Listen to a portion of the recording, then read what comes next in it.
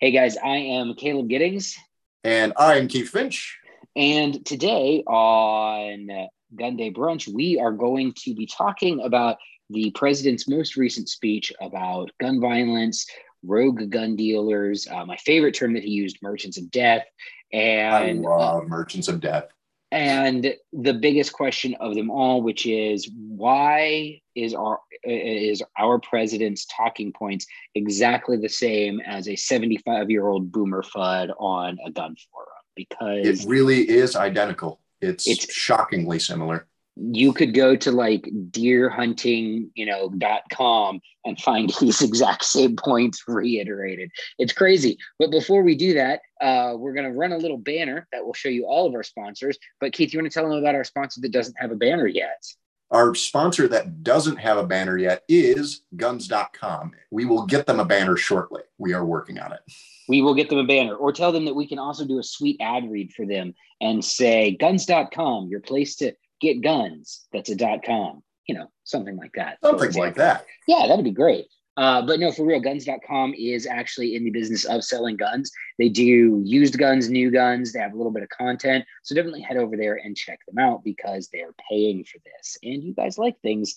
They're paying for this so you don't have to. Because, we don't want to put our stuff behind a paywall, right? No thanks. I love No, free. I like free too.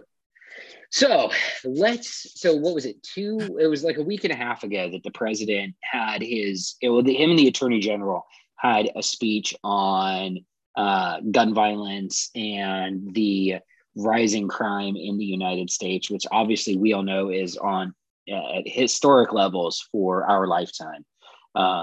If you're an elder millennial or even Gen X, crime has been on the decline pretty much your entire life, right up until last year, where it was like, pump the brakes, homie, watch me do murders. Which even that's a bit of a misleading statistic because in most places crime is still on the decline, but major metropolitan areas saw a large uptick in crime for really the first time in my lifetime in 2020. And whether or not that was connected to people wanting to defund the police isn't a conversation I'm qualified to have. We'll save that one and maybe ask a few actual experts in that field. Yeah. But we got a spike through 2020, which everyone can agree was a really rough year. We get that. And anyone who was paying attention could say, no, that it makes sense that a lot of bad things happened. People were under a lot of strain, a lot of stress, a corresponding increase in certain segments of violent crime, especially in areas that are, at the ragged edge of resources to begin with, might not be the craziest thing in the world. Yeah. So what we're going to do, we're going to take a look at both the attorney generals, that one will be a little bit brief, and the president's speech on gun violence, and which I apologize in advance. I am going to use the term gun violence. We all know that's kind of a silly misnomer. It would be like saying punch violence or knife violence or car violence, but it's a handy term to identify when people in specific positions are talking about crimes committed with firearms or crimes committed where firearms were present. So if I say gun violence, I'm sorry for using the bad guy words, but it's handy. Anyway, it's the one they use. It's the one we're going to use. We know its method of injury, guys. We do. So anyway, let's talk about the attorney general speech first. And we were talking before I hit record that it was a little bit buzzword heavy, but otherwise not turbo objectionable. No, you look into it, you start reading through it, and it's the typical stuff of, hey, we need to give local support to our law enforcement agencies and our community stuff. Then they're talking about cutting funds for it. The amount thrown out was $1 billion. And looking at the community service programs and everything, all the stuff that the local programs are trying to do, it amounted to giving them funds. It was buzzword heavy. Where we got a little bit like, ooh, man, is when he gets to the proposed rule on the proliferation of ghost guns, which is the frame redefining that we already covered in another episode. And then the rule to clarify pistols equipped with certain stabilizing braces. And we took that down and showed you that it's basically every stabilizing brace ever. There's almost no way to pass that at all. And it clarifies absolutely nothing, makes things even murkier than possible. So one thing I do want to say that I agreed with in both the president and the attorney general's speeches is that community policing does work. And I find it tremendously ironic that the president, who enjoyed a ground wave of support from the defund the police people, is in a national platform talking about giving more funds to the police, and specifically, again, to a program that has proven to be effective. For people who don't understand what community policing is, it's essentially getting out of the car.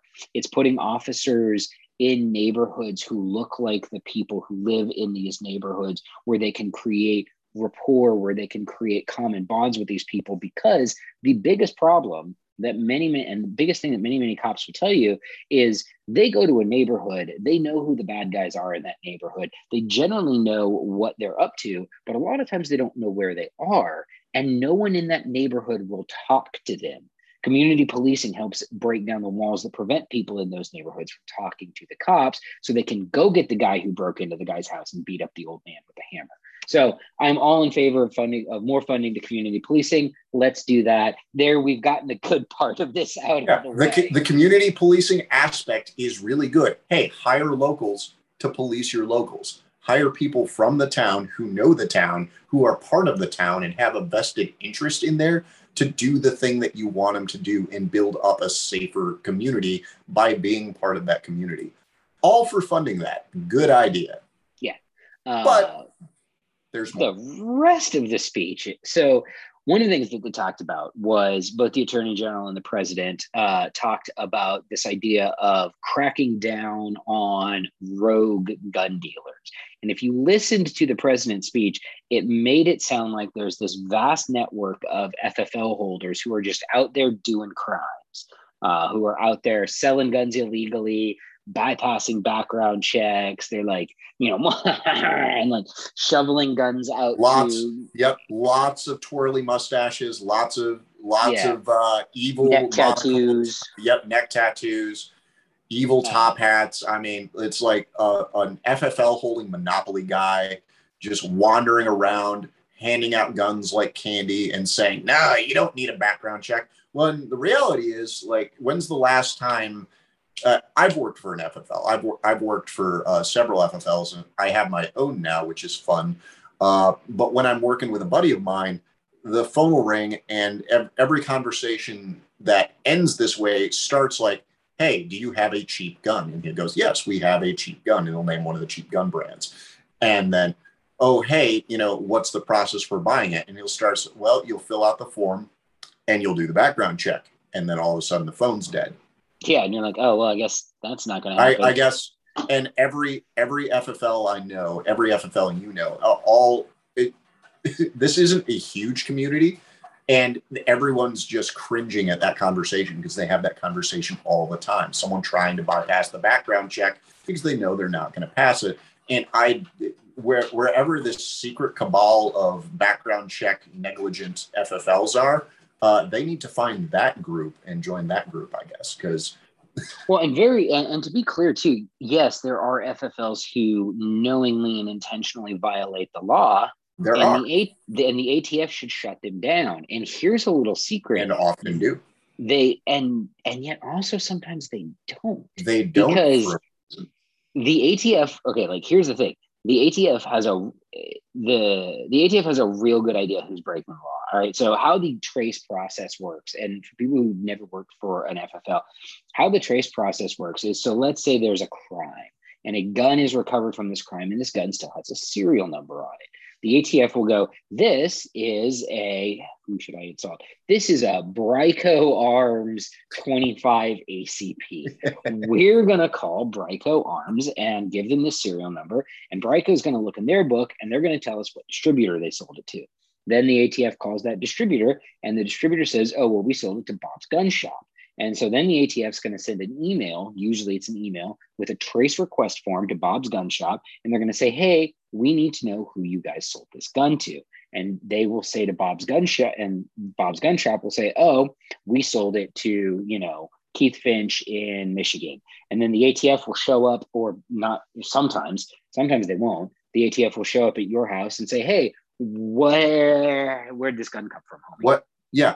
What happened to this? And then a lot of times that's where the trace is going to end, because after it enters private hands, it is unreliably traceable from that point, because there's no real person to person. Now, in Michigan, that wouldn't be the truth. So fair, if Michigan's I a bad bought example. it, because Michigan has a constant pistol registry. So as long as it was a pistol that was used, they would come to me and say, hey, or they might not even come to me. They may instead go to the state police and go, hey, is Keith Finch still the registered owner of this pistol? And they would go, no, Keith Finch sold it to Caleb Giddings. And they'll go, well, is Caleb Giddings any longer a resident of Michigan? And they may go, no, he's no longer an active resident of Michigan. And that's where the trace report's probably going to die, unless they know through a canvas search or something like that, talking to local FFLs or something like that, and asking, hey, did you sell this gun? And one of the FFLs goes, well, yeah, we sold this gun. It's like, all right, hold on, we'll get you an actual trace report so that we can start the process. And they go, yeah, well, we sold this to friggin' Bob Smith Jones last week. And Bob Smith Jones, you can track him down. Here's his info and his NICS check and background and everything like that. So they can pull the reports and they can get information, but it's all building it up for a bigger purpose. They're not necessarily there to get Bob Jones Smith, who may have straw purchased this gun, or may have just sold it badly to someone else, or may have sold it without knowing he did it wrong. Or maybe he kept it in his unsecured vehicle and it got smashed and stolen because he had an XD sticker on the back of his car. Yeah. Don't put gun stickers on your cars. You shouldn't have gun stickers on your car. To that point, one of the big problems that we have is actually enforcing these laws. And the ATF often, again, knows what FFLs are engaging in borderline shady activity. And sometimes they will yank their licenses, as they should, if they are breaking the law or if they are egregiously flaunting regulatory requirements.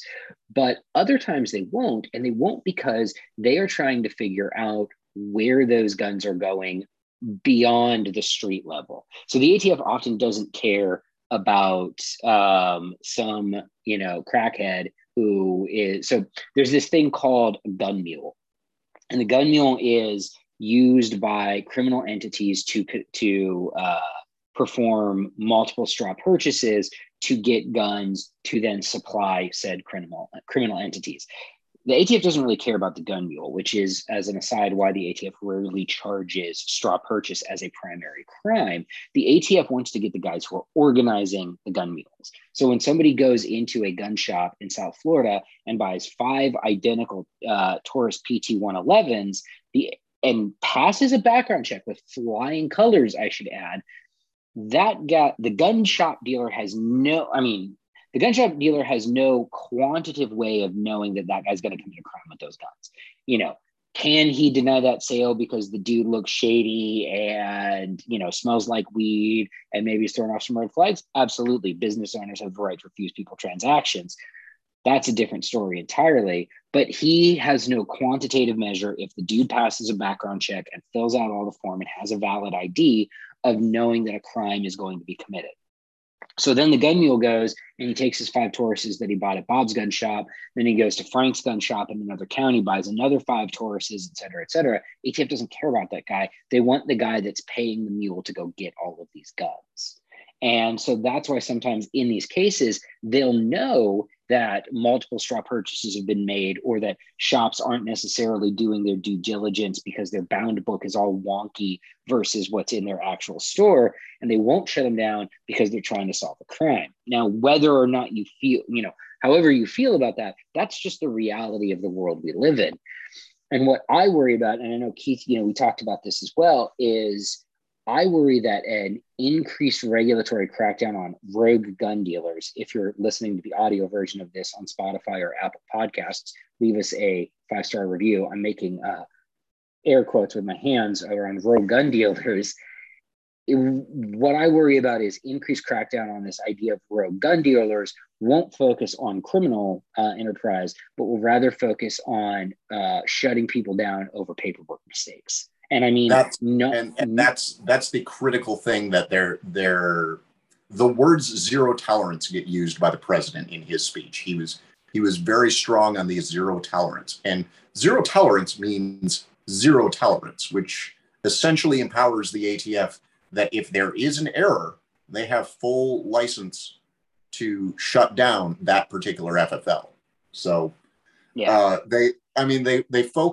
he focuses in the speech on the, they're giving away guns without background checks, or they aren't doing 4473s properly, and they're still processing a sale anyway when they shouldn't be. And okay, those are crimes. Yeah, those are crimes.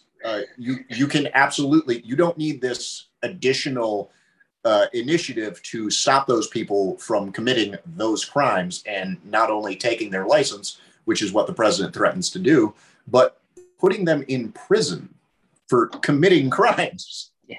Dear federal government, if people are doing crimes, stop them from doing the crimes. You don't need, and this is sort of the problem, is if you are old enough to remember, during the Clinton administration, there were a large number of what we refer to as kitchen table, not gunsmiths, kitchen table FFLs. And they ran an FFL in what would be identifiable to millennials and Gen Z as a side hustle. They bought guns at dealer price so they could sell them to their friends at a slight markup. And it's legal. They did all of the paperwork. They kept their records. They kept their, bound books and everything. They did the necessary background checks.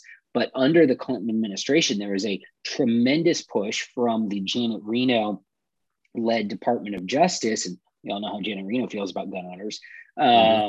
From the Janet Reno-led Department of Justice to shut these kitchen table FFLs down, because they painted them as this sort of rogue gun dealer network, the gun dealer in they were neighborhood. Definitely fueling all the crime guns. It was the kitchen table FFLs that were getting away with all the bad things, and all the guns that were the problem were escaping from the kitchen table FFLs. It clearly wasn't the legitimate gun stores.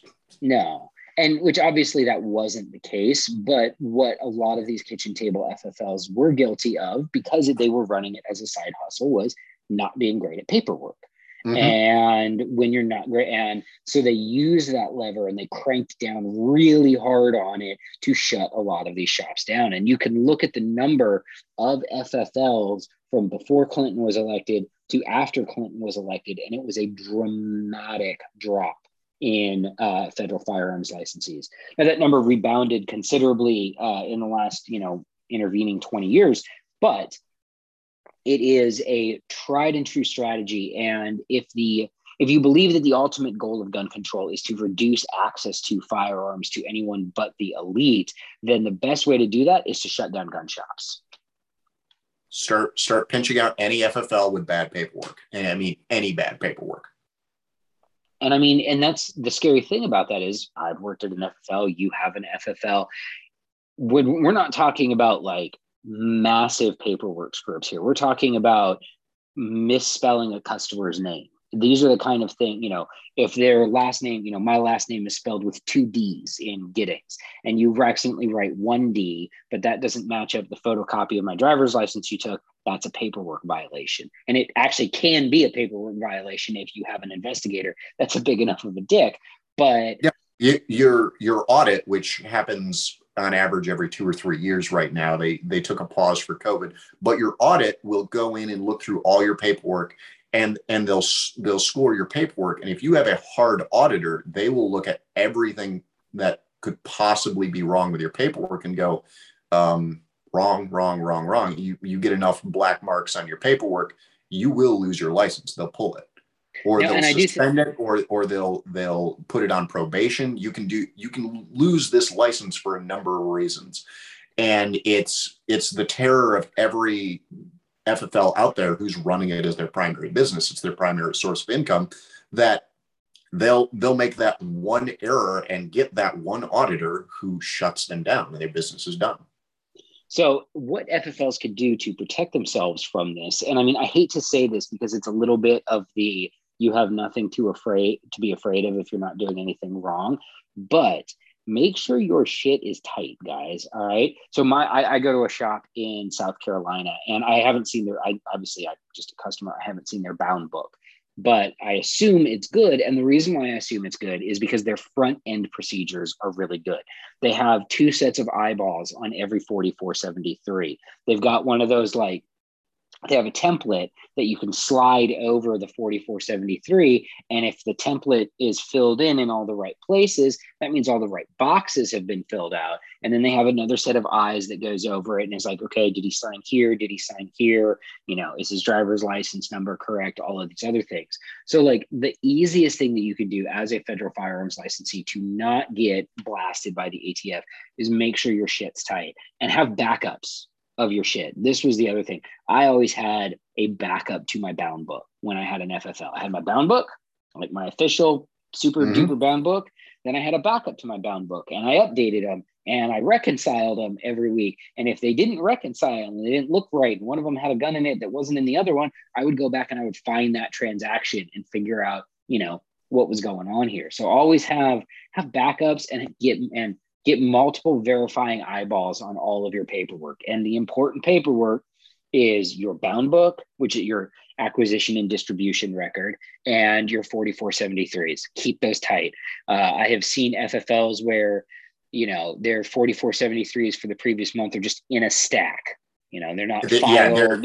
Yeah, they're definitely flying by the seat of their pants. They're loose. It's one old guy in the back running the gun shop, and he's just like, yeah, I'll get round to it. Yeah, they're probably over here, and that's the type of FFL that the ATF will have a trace report from, and then they won't get a reasonable response. One of the greatest ways to be like the best friend of the ATF, or the part of the ATF that, you know, you actually care about helping out, the criminal investigative arms that are looking for trafficking and stuff like that. One of the greatest ways to get on that side and the auditor side is give them a quick response when you get that trace report. So if you've got digital copies ready to go and you get that trace report back and says, all right, well, you know, what was the transaction? And and the 4473 goes over and it's got driver's license copies and everything is squared away, immediately ready to go. They're like, oh, this is squared away FFL. You know, there's no reason for us to spend our time looking at this guy unless a mountain of evidence comes out back that there's a problem with this guy. And a great way to do that, you know, so you're required by law as an FFL to keep your 4473s. You're required by to keep the physical copies of your 4473s for, what is it, 2 years? Something like that. I think it's longer now. We might be up to 20 years. Oh, that's right. Yeah. So you have to keep them forever, and then you have to mail them to the ATF when time's over. Yep. So one of the things that I recommend doing that's really easy to do because it's 2021 is when you finish that 4473, file your paper copy wherever, get yourself a good computer, this was an idea that was given to me by somebody else. So you get yourself a data storage device, a computer, and that's all this thing does. It's air gapped. It's not connected to anything else. And you scan each 4473, and then you file it under customer last name, gun serial number. And the reason why you do, and then again, you store this in an air gapped system so that people can't go get customer information off of it. If you would like to know what air gapped is, it's a computer that's not connected to the internet. So in any way, no Wi-Fi, it's not plugged into anything like that. And the reason why you can do this is you then have access to that database. So when the ATF says, hey, we're looking for this serial number, you can just go into your database, hit Control F, type in the serial number, and you're like, here we go. We have the file. You move it onto a system that's not air gapped, send it to the ATF. Hominis Dominus, your trace request is done in 5 minutes, and the ATF thinks you're cool, and they're less likely to mess your junk up. The amount of times I've talked to the ATF limited other than my personal IO. But when I start talking about the procedure I do, I feel them starting to weep on the inside because they know if they ever have to call me, it's like it's going to be a 5-minute conversation and they're not going to have to fight with me to get this information. And I just have to wonder how many times they call to some podunk old FFL at that like they're on the phone. The guy can barely hear because he's 75 years old. And they're like, "Hi, this is the ATF." The who? The ATF. What? Or they just Who do you want to They're talk like, to? the Al? ATF. Yeah. And they just have that much trouble. Not to derail this podcast, guys, into just like good practices as a federal firearm licensee. But these are good practices as a federal firearms licensee in order to make sure that you have as few problems as possible. But getting back on topic. We should do that as a future episode. So we're going to take a break from good practices as an FFL. And before we get into President Biden's speech, this is going to be my once per episode joke about David Chipman, because we're talking about punishing rogue gun dealers. Who was the biggest rogue gun dealer of all time? Oh, that's right. It was the ATF during Operation Fast and Furious, which was spearheaded by who? The nominee for the director of the ATF. Anyway, call your senators, write your senators, tell them to oppose the nomination of David Waco Kid Chipman is it Waco or Waco? I'm from California. I believe it is Waco, but he is Waco. So hey, there we go. Tell them to oppose the nomination of David the Waco Kid Chipman to the head of the ATF. And now moving on to Boomer Fuddlore, because that was that should be the title of President Biden's speech here is Boomer Fuddlore. That's going to be the title of this episode. It's going to be President Biden and Boomer and the Tale of the Boomer Fuddlore. So it's hard for me to express how bad this actually was, because I actually watched it. And there's clips of it out there, and it looks like he's disassociating on stage, which to me is very concerning for a number of reasons, not the least of which being I don't want to get into a war because our president might not be in full possession of his mental faculties. That's super concerning. But let's just get into the FUD tropes. So I'll start first, which was you don't need a 30, 40, 50, 60 round magazine in case you think the deer are wearing Kevlar. The Kevlar deer. The Kevlar. First off, there's so much in this one. You don't need a high capacity magazine for hunting. Okay, well, the Second Amendment's not about hunting. Next. And every DNR regulation from every state's natural resource department usually limits those rounds anyway. It specifies every state I've hunted in and every state I've thought about hunting in already specifies round limits and round type and caliber type that you can hunt deer with. So the fact that you don't need 30, 40, 50 or 100 rounds to hunt deer, look, that wasn't even an option on the table if you want to participate in the lawful harvesting of a game animal. That was never on the table, with the exception of varmint or destructive animals like coyotes or hogs. Those are the only ones where a high cap is allowed. And the places where these are pests are like, hose them. Well, in some places, high capacity or standard capacity, whatever you want to call them, magazines aren't even allowed for predators like coyotes and stuff like that. The only thing that you can use them on are pest animals, nuisance animals, or what's commonly referred to as non-regulated animals, which is wild hogs in like every state because of those things. But it's hard to. We say breed like rabbits. No, it's breed like hogs. Breed like hogs. It's hard to it's such a FUD trope, and then the whole like deer wearing Kevlar thing. Tactically speaking, having more rounds doesn't help you if the thing that you're shooting at is bulletproof. Regardless of rifle rounds and their effect on pure Kevlar vests, but like. We can tackle that one too. Kevlar don't stop rifle fire, guy. Right. Pure Kevlar vests of 5.56 just doop right through it anyways. But it is funny to me that, the AR-15 and the 5.56 round especially is commonly demonized as this super powerful destroyer of people, but it's also not legal to shoot a 110-pound deer with in like 30 states. Yeah, a lot of states will not authorize it for medium game. It's varmint grade only. So it's animals in like the 5 to 60 pound range at the top end is that's it. And I get that a lot of the DNR types push that because they know guys are going to go get Full Metal Jacket instead of a proper varmint round or a proper medium game round to do it. Or they're going to make a crappy hit or something. Yeah, like it's going to be a terrible hit and they're just not going to deal with that. So they're like, all right, we're going to allow you overkill calibers only because we want you to make an ethical kill, and we'd rather you do that with a 44 Magnum instead of a 223 55 grain FMJ. Right, and that is terrible. And there's logic to that I can actually embrace and accept. So our first boomer fun trope from the president was Kevlar deer and guns are for hunting, which they're not, and the deer aren't wearing Kevlar. I did note and appreciate that he started his high capacity thing with 30 rounds. So does that mean like 29 rounders are okay? Because I've got some GI mags that will not, under any circumstances, hold 30 rounds. You can push and push and push, and it's not going in there. It's They're 29 good. rounds. And all the old battle rifles that take 20s were golden. Yep. And some of the new ones. All my 20 round pistol mags good to go. Sweet. All right, so guys, good news, the president said 20 rounders are okay. 20s are cool, guys.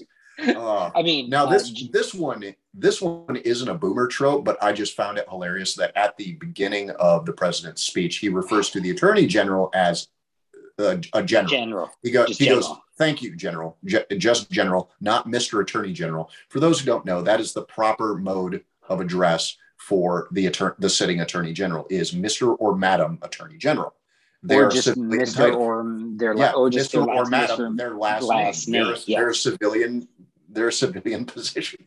But thank you, General. Like he was signing off with a commandant of the Marine Corps or something. I wish that he had said Mr. General. That would have been dope. That would have been fantastic. That would have been pretty hilarious, but he didn't. But I will let you take the next boomer FUD trope from President Biden. The next one. This is back more into the boomer FUD lore. Is drastically strange statistics, and it's like the last time we had data on the issue of purchasing guns, 5% of gun dealers supplied 90% of the illegal guns, and it's like that seems like a drastically low thing, blaming a drastically high level of numbers. And if we know about these, why are they still in business? Guys, I know we already covered like some of the reasons that the ATF won't yank a license because they're doing another active criminal investigation. But if we literally have it so well nailed that we know 5% of gun dealers are selling 90% of the illegal firearms found at crime scenes, why aren't their licenses yanked? Are there perhaps mitigating circumstances that even though these 5% of gun dealers sold these items, perhaps they did in fact sell them legally? Perhaps they changed hands before ending up at a crime scene. Perhaps they were stolen. Perhaps they were straw purchased, and you should be going after the gun mules and the organizers of the gun mules. Perhaps there's more mitigating circumstance that we should get into instead of just throwing 5% of gun dealers under the bus. Very, very vague number there. And 90% of illegal guns sold. And how do gun dealers sell illegal guns? That's an interesting question in and of itself. And then how do I, a legal gun dealer, get my hands on an illegal gun to sell? I'm pretty sure if I take in anything that I can't transfer, I have one recourse, and that's to call the ATF. Be like, hey, I got this, and there's nothing I can do with it. Yeah. Somebody just dropped an NFA item on my porch. What do I do? What do I do? I don't have the Form 4 for it. I don't know if this was law. Like I can start that trace request on my end and be like, hey, is this a law? Is this something that I can take possession of? But the answer a lot of times for that, like, oh, hey, here's this new Sturmgewehr 44. that somebody brought back from the war back in the day that never made it onto the NFA registry. And now it's in my hands. And I have one recourse there. I am now in possession of an unregistered NFA item. That's a call to the ATF and be like, here you go, guys. Take good care of it. Please don't melt it. Can you put it in the museum? They're going to chop it up, unfortunately. They're going to chop it into bits. Museum. It's so sad. Which moves us on to the next fun bit of boomer FUD lore, which I did a meme about, which took off. The Foomer Bud. Yes, the Foomer Bud. See, the president's not the only one who. He's not the only one. Like, guys, we're not picking on the president because he word faux pas, because I do that literally all the time. All the time. Why I write more than I'm on video.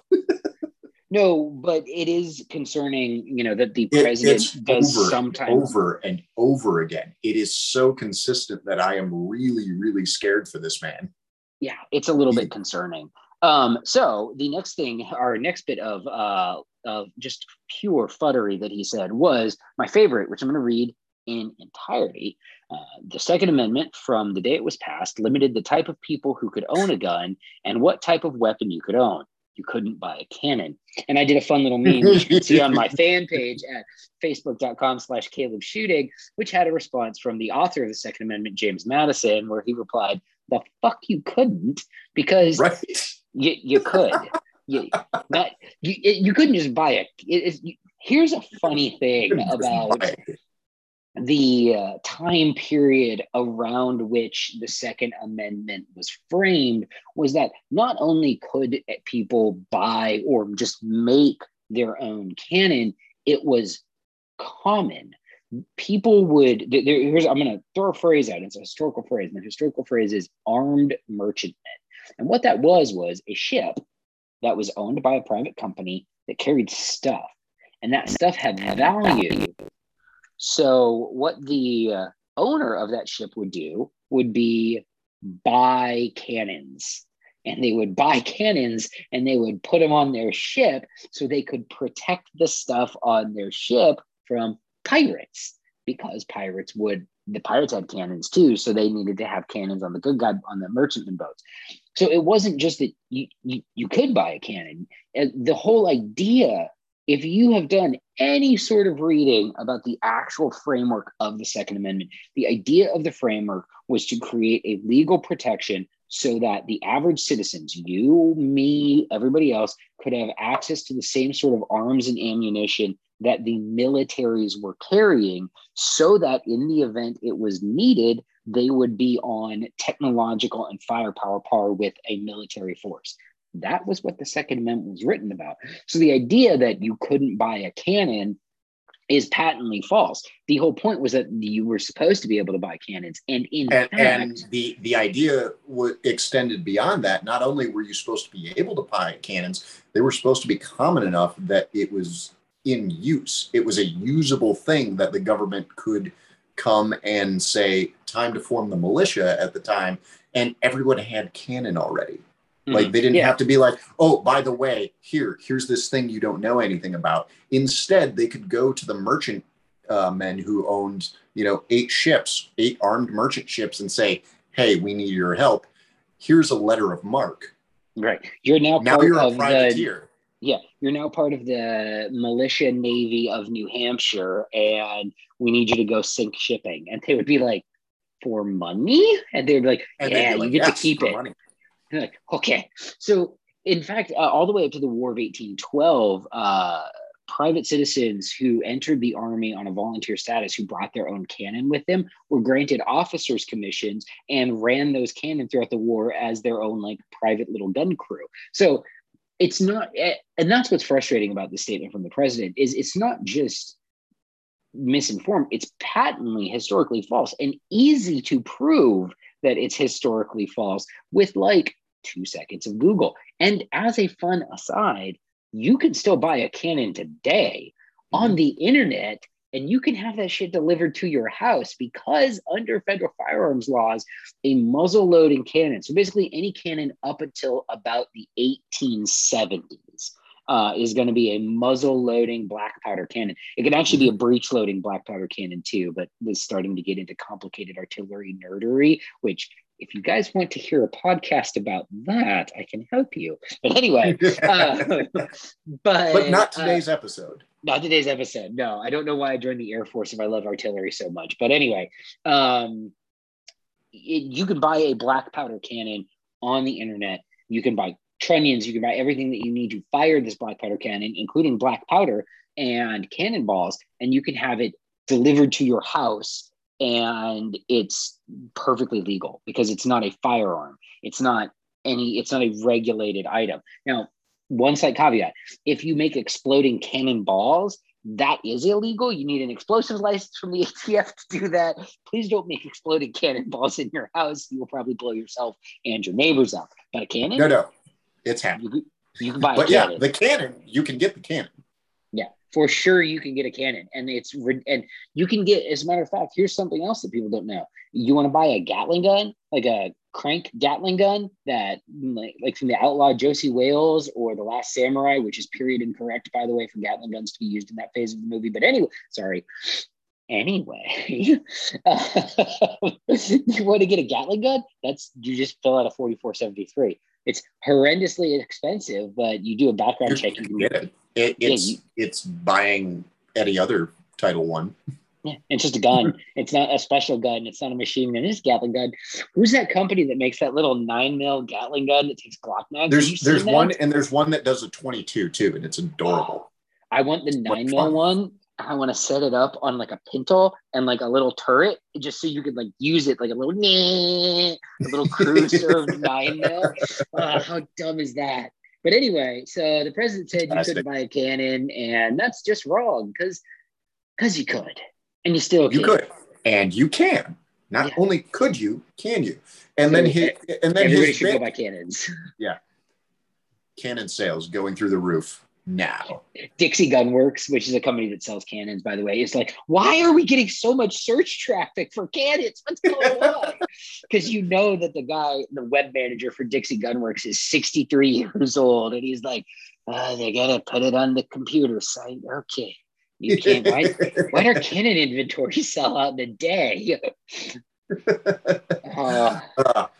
And then the first part of his statement there, like, not anybody could just go and buy a gun. It's like, well, really, that's accurate in the sense that they wanted it to be citizens of the United States buy and order guns, just like citizens of the United States owning property and whatnot like that. But they didn't have this big bureau of enforcers going around like, did you fill out your 4473? Was it in black quill? Not blue quill. It had to be not blue quill ink. Got to be black quill ink. Was it a goose down feather, not a duck feather? Yeah. Yeah. There was one group of people that couldn't buy guns. Mm-hmm. Do we want to talk about the racist roots of gun control, or should we save that for a different episode? Let's save that one for a different one because, oh man, that one's fun to get into. That's a really long one to get into. Oh my goodness gracious. So we'll skip over that, but I guess he's technically correct. Yes, some people couldn't buy guns. Some people couldn't. They also weren't free. Yeah. Anyway, they were property at the time, which is a whole nother discussion. Really bad discussion. Really rough. But so, yeah, that was a thing. And then I think the last, Fuddy McFudderton piece was where he said that if you want to, where was it? Oh yeah, if you want to have weapons to take on the government, you need F-15s and some nuclear weapons, which is my favorite. And I've literally had people say this to me in online conversations where, you think your AR-15 is going to be good against the government? They have F-15s and nukes, and there's so many lanes that you can go down this. And I'll take the most obvious one. I think that guys who don't have F-15s and nukes have done pretty well. Like, as much as I hate to say this, yes, we have kicked the hell out of insurgent fighters for the last 20 years. They have also gotten a lot of blood on their teeth too. Like, they have not they got their own for what they got. We are fighting the most dirt poor of dirt poor fighters in it couldn't be more mismatched in the global war on terror, and they still got theirs back. Yeah, and that is so. To say that you need F-15s and nuclear weapons to take on the government isn't really true, because that implies that, I mean, we have examples of that. We are using F-15s and the most advanced technology to take on, barely literate cave dwellers. And these barely literate cave dwellers have, I mean, if you want to use a less raw example, because obviously, I've lost friends to the global war on terror. You have too. Many of our listeners have. If you want to use a less emotionally raw example, Vietnam. Yes, Vietnam the war in Vietnam is very misunderstood. There was a large regular military force fighting another one, but the irregular forces of the North Vietnamese army in the Vietnam War did a really good job against B-52s and F-4 Phantoms and all of the military might of the United States. So purely from a strategic perspective, it's not actually true. Your M4 carbine, your AR-15, your personally owned AK-47 is a very potent weapon against a totalitarian, oppressive, or invading government when used correctly. And that's literally what the Second Amendment is for. That's the Minuteman militia concept. Is if in the event that the mainland United States was invaded today, it would be it. And you see it in Afghanistan right now. It's the same. It's the thing that's happening.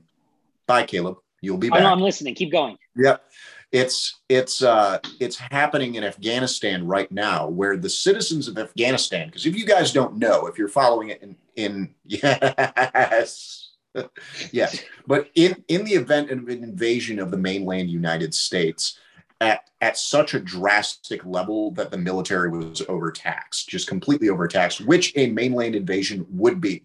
It would be, because if they got that far, holy shit. Right. However, everything overseas is gone. I'm dead. Yep. I'm probably dead too. There are a lot of our friends are dead. So some of them are chilling and be like, "Oops," but yeah. So yeah, the whole idea that you can't use an AR-15 against a government agency is it's ridiculous. And again, the actual point of the Second Amendment is to provide the citizens with the same tier of weapons that you would see from a government agency. Hence why we should, own M4s and AK-47 style weapons. And then the other thing that he said, which I didn't think of this at the time, but I saw a lot of people talk about it on social media, but it was the government saying, or the president saying, that the government could that you don't need an AR-15 because they could wipe you out with nuclear bombs and F-15s is the best reason I can think of to own an AR-15. It really is. Like, well, excuse me. And one of the funniest things out of that too was these are the same people that were convinced an insurrection was happening on January 6th. Like, don't get me wrong, the riot on January 6th was a spicy time, but nobody there brought an AR-15 to the Capitol building.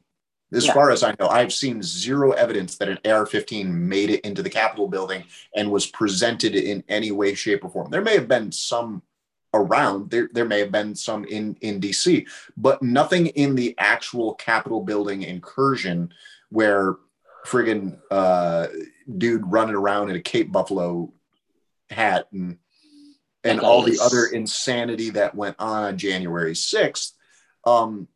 Those are the same people that were like convinced that was an insurrection, and all the senators were at extreme risk of being, hung and killed and everything like that. Like, don't get me wrong, that was a spicy day and there was a riot in the Capitol, but it wasn't, the storming of Normandy Beach, but at the Capitol building. It wasn't the burning of the White House round 2 as the Canadians came down to try it again. Right. Which that's always a fun story. Like when you remember that the Canadians burned down the White House. That's a dick move, guys. The rudest thing you've ever done. But and to that point, when the president of the United States says you don't need a gun because our military can destroy you, that legit makes me want a gun. That's like, your saber rattling at me does nothing to convince me I don't need the thing you want to take away.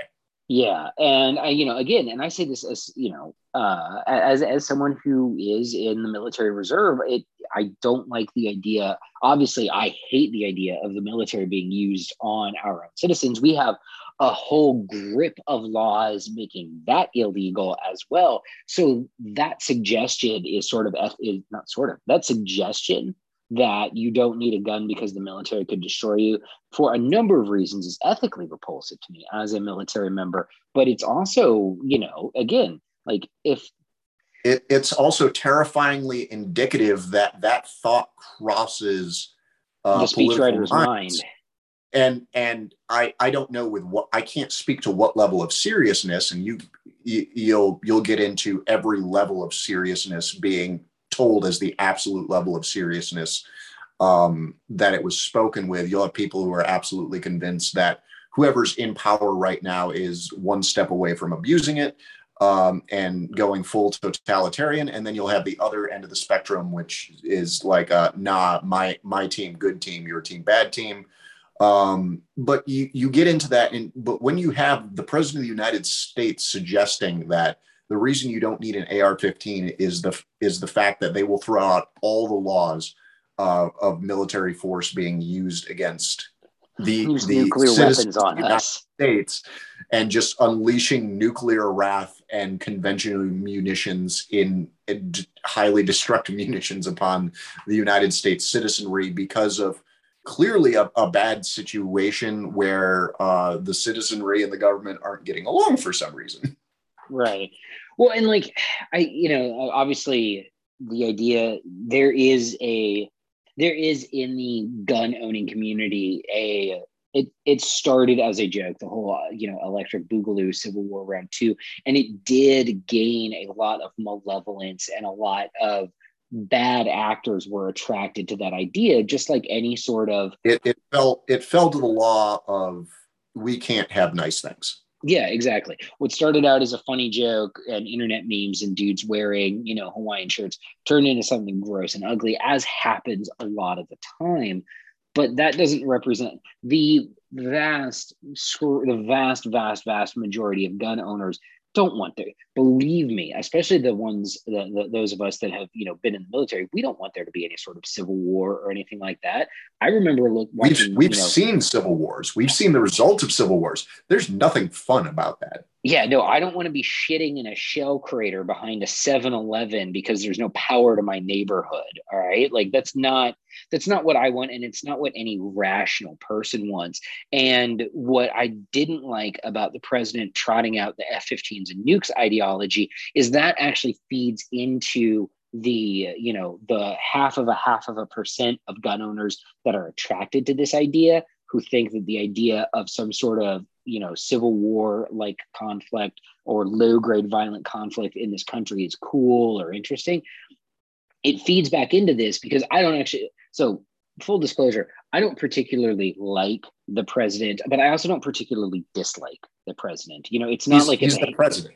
You're right. It's not like it's a Hillary Clinton situation where I genuinely thought Hillary Clinton was, cracked babies' heads open and drank their stem cells.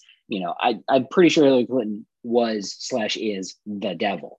She's also not an elected official, so I can say that. But I don't particularly like or dislike President Biden. I don't agree with most of his policies, but I don't think he's like a malevolent entity or a bad person or anything. I just think he needs to be in a retirement home. That's my biggest feel since he took my biggest feeling since he took office is this man needs to be done with his career. They are going to run him to, we saw what happened to Barack Obama under his 8 years of presidency. He aged like 30 years in 8. And Joe Biden doesn't have that kind of time on his clock. He's got 30 years left on his clock. Now, I will say this. I do not want Joe Biden in a retirement home. I want him is in control and in possession of his faculties as possible, because Joe Biden in a retirement home gives us President Kamala Harris. And that's true. As neutral as I feel about President Biden as a person, I have a great professional distaste for VP Harris, because while I have disagreed and agreed with the president's policies over his career in government, I feel very strongly about 99% of the vice president's policies and her actions as a California senator, as the attorney general of California. Like, I don't like where she's at, and I don't like what she's done in the past. And I'm far more scared of a President Harris administration than I am of a President Biden administration. So like President Biden, just like hold on to those brain cells. I hope you got it, man. I want you to get better at this. I really want you to get better at this. Because the concept of President Harris is actually genuinely terrifying to me. But so to kind of put a bow on all of this, the president's speech was all FUD lore. The ATF should go after people who are actually breaking the law, and community policing is great. It really is that simple, guys. Really is that simple. All right, guys. Well, that is it for this week. We will be back next week with another episode of Gun Day Brunch. Make sure that you like, share, and subscribe to this if you're watching on YouTube. If you're listening on iTunes or Spotify, go ahead and leave us another one of those sick 5-star reviews. We appreciate them. They help boost the show up. I'm Caleb. Thanks for listening.